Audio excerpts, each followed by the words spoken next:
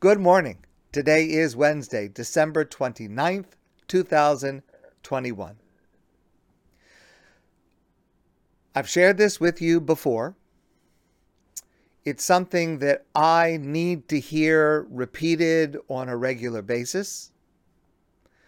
And perhaps you will benefit from the repetition as well. But it is something that speaks directly to us at this moment. So our parsha contains the first 7 of the 10 plagues, the Eser Makos. And these 10 plagues against the Egyptians, intended to encourage Paro to let the Jews leave Egypt. These 10 plagues hold many, many lessons for us on many levels. I mean, clearly, God could have simply provided one plague and kept it in place until Paro gave in. The idea of 10 different plagues clearly means to teach us many different things. It teaches us lessons intended primarily for the Egyptians, but also for the Jews. Lessons about God's control of the world. So the plagues come from different realms, from different directions, different aspects of the physical world, showing God's mastery over all of them. And in addition to those kinds of lessons, each one of the plagues teaches us moral lessons, lessons in how to live our lives better, as better people. And I want to share with you one of the most important. And what I want to share with you is very simply the commentary of the Birchas Peretz, which is the name of the work by the great Rabbi Yaakov Kanievsky, known as the Steipler Rav, who lived in Bnei Brak, passed away a number of years ago. And he comments on the following verse. The first plague was Dam. The second plague, Tzvardeya, which we translate as frogs. I don't know if it was frogs or lizards or something like that, but we commonly use the word frogs. We'll use that translation.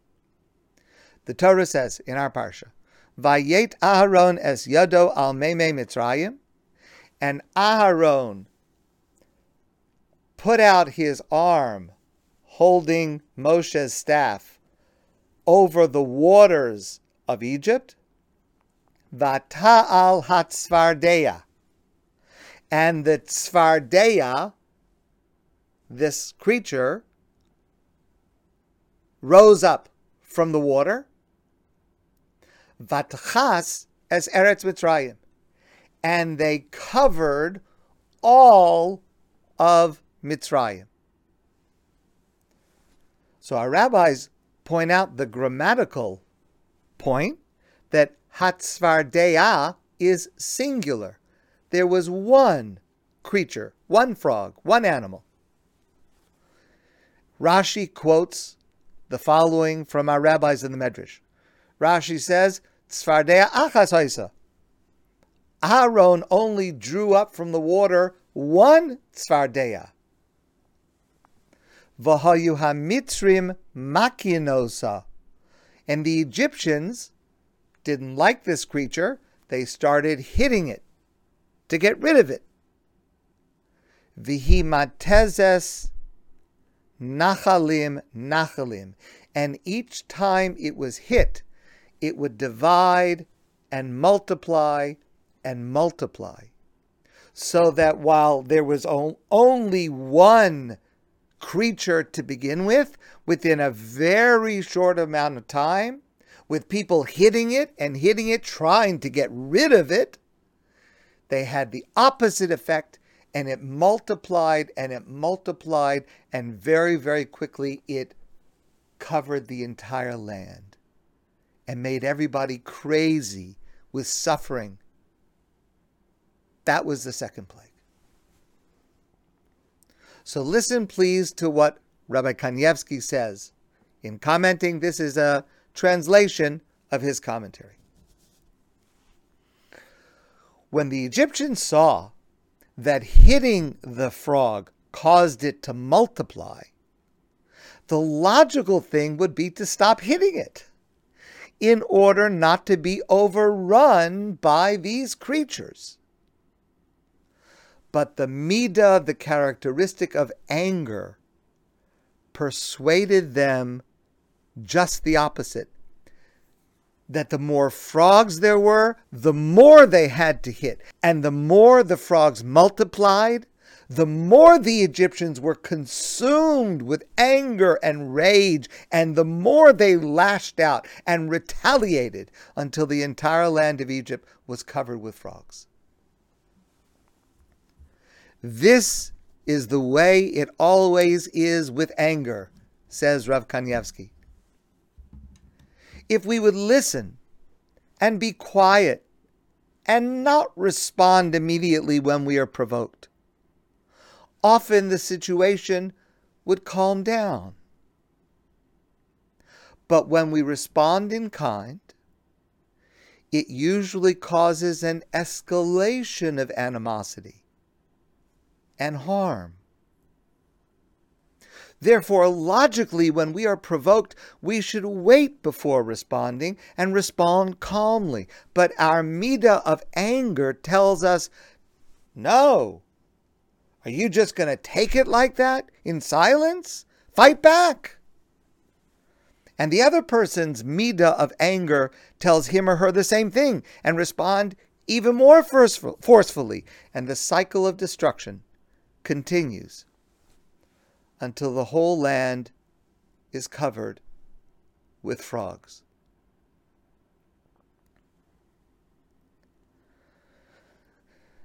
A friend of mine, Dr. Chaim Weiss of blessed memory, he used to refer to this as the Chartumim syndrome. Because just a little bit later the Torah says, Vayasu kein hachartumim belatehem. And the Chartumim, the magicians of Paro, the Egyptian magicians, did the same trick with their staffs. Vayalu es hatzfardim al pnei Mitzrayim. And they also caused the Tzfardim to cover Egypt. They did a miracle of bringing about frogs to add to the miracle of the frogs that were already there. Chacham. If you want to do a miracle, bring a miracle to take away the frogs. What's the point of a miracle that just shows that you can be even more angry and enraged and cause more harm? That's the Chartumim syndrome, where we become enraged and we make the situation worse and we multiply the problem, when if we would have just been calm, it would have gone away. I know it takes great strength of character, but I have a very simple suggestion, and I make this suggestion to myself, and I allow you to listen in if you think you may benefit. The next time that I am provoked and I start to respond, I need to ask myself one simple question. What I am about to do or say, will it multiply the frogs? Now, on rare occasions, you can actually use this to your advantage. This is a true story about a man named Rabbi Reuven Kott, K-O-T-T. He was born in a Polish shtetl in 1897. He was one of 15 children. His families were followers of the Ger Rebbe. They were a Hasidic family, and they followed the Ger Rebbe. And this Reuven was exceptionally smart and gifted. And because of his intellect and his understanding, especially of the ways of the world, he was elevated, and at a very young age, he was the representative of this Hasidic community to the outside world. In the 1920s, when the Polish president died, this young man, Reuven, stood at the graveside with other clergy and delivered a eulogy on behalf of the Jews of Poland.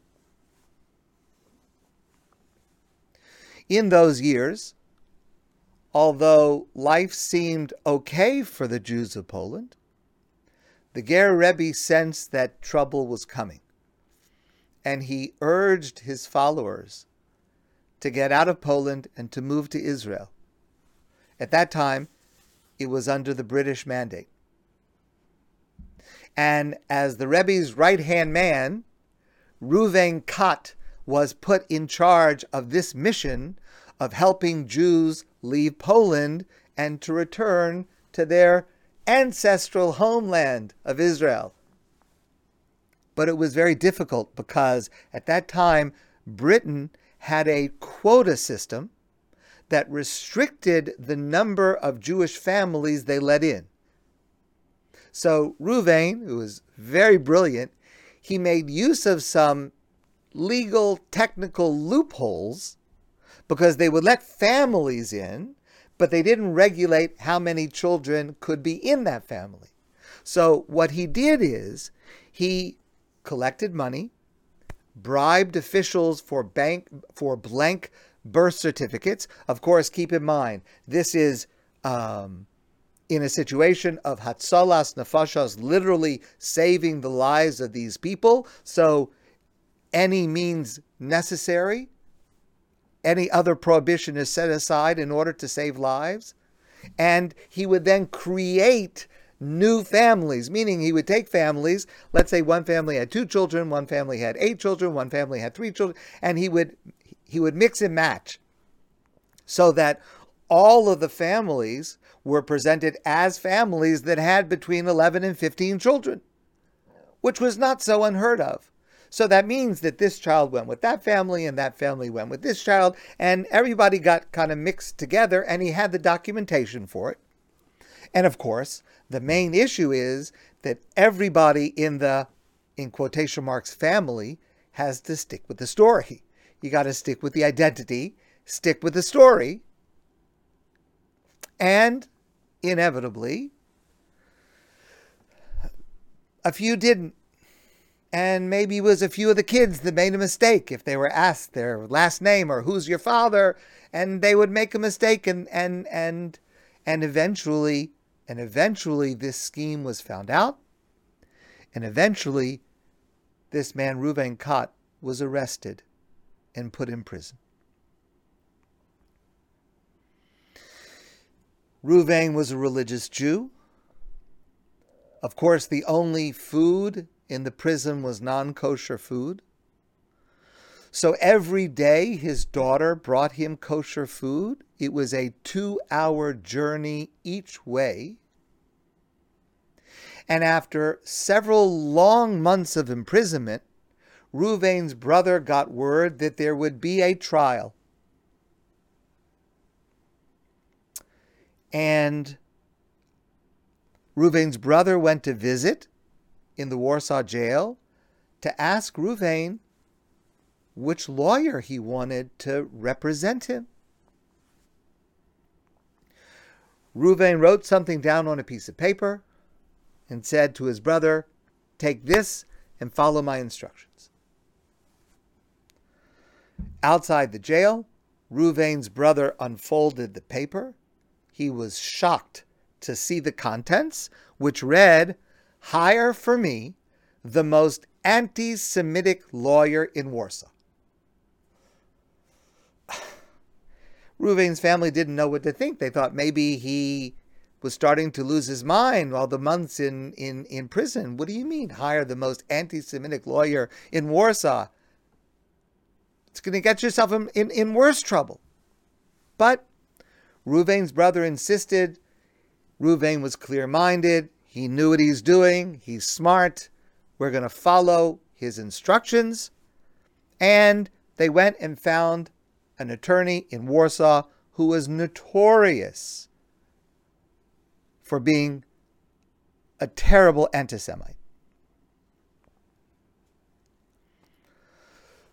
The day of the trial came.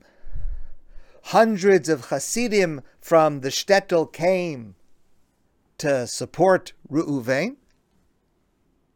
And the court allowed Reuven 3 minutes to meet with his lawyer to prepare for his trial. That's it. To everyone's shock, this anti-Semitic lawyer stood up in court, made a persuasive argument, and Reuven was found innocent, and he was released. No one could believe it. Back in the shtetl, everyone came up to Reuven and said, "What did you say to this lawyer, this anti-Semite, that he should be able to give such a beautiful and wonderful defense that you were acquitted? What did you say to him?" So Reuven said, "I learned from the Talmud that if you're trying to make a business deal, if you can get the other person to say yes 3 times, the deal will work. So I wanted to ask 3 questions to this lawyer and to get him to say yes to all 3, and then I knew I had it won. I said to my lawyer, 'Do you hate us Jews?' And the lawyer said yes.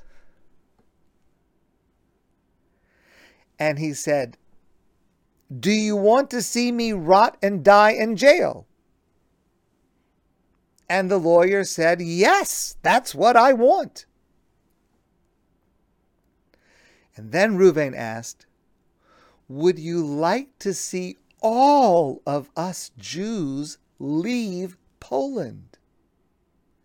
And the lawyer said, 'Yes, that would be my dream, to get rid of all of you.' So Reuven said to him, 'Mr. Anti-Semite, what good is it going to do you to get rid of one measly Jew sitting in prison? I can arrange for all the Jews in Poland to leave if you just get me off.' Reuven got what he wanted because the lawyer was blinded with his own hatred. And Reuven continued his work of gathering together these large families and moving to Israel. And this anti-Semitic lawyer began to help with getting the blank birth certificates and documents. Over the course of 20 years, listen to this, Reuven helped tens of thousands of Jews escape Poland.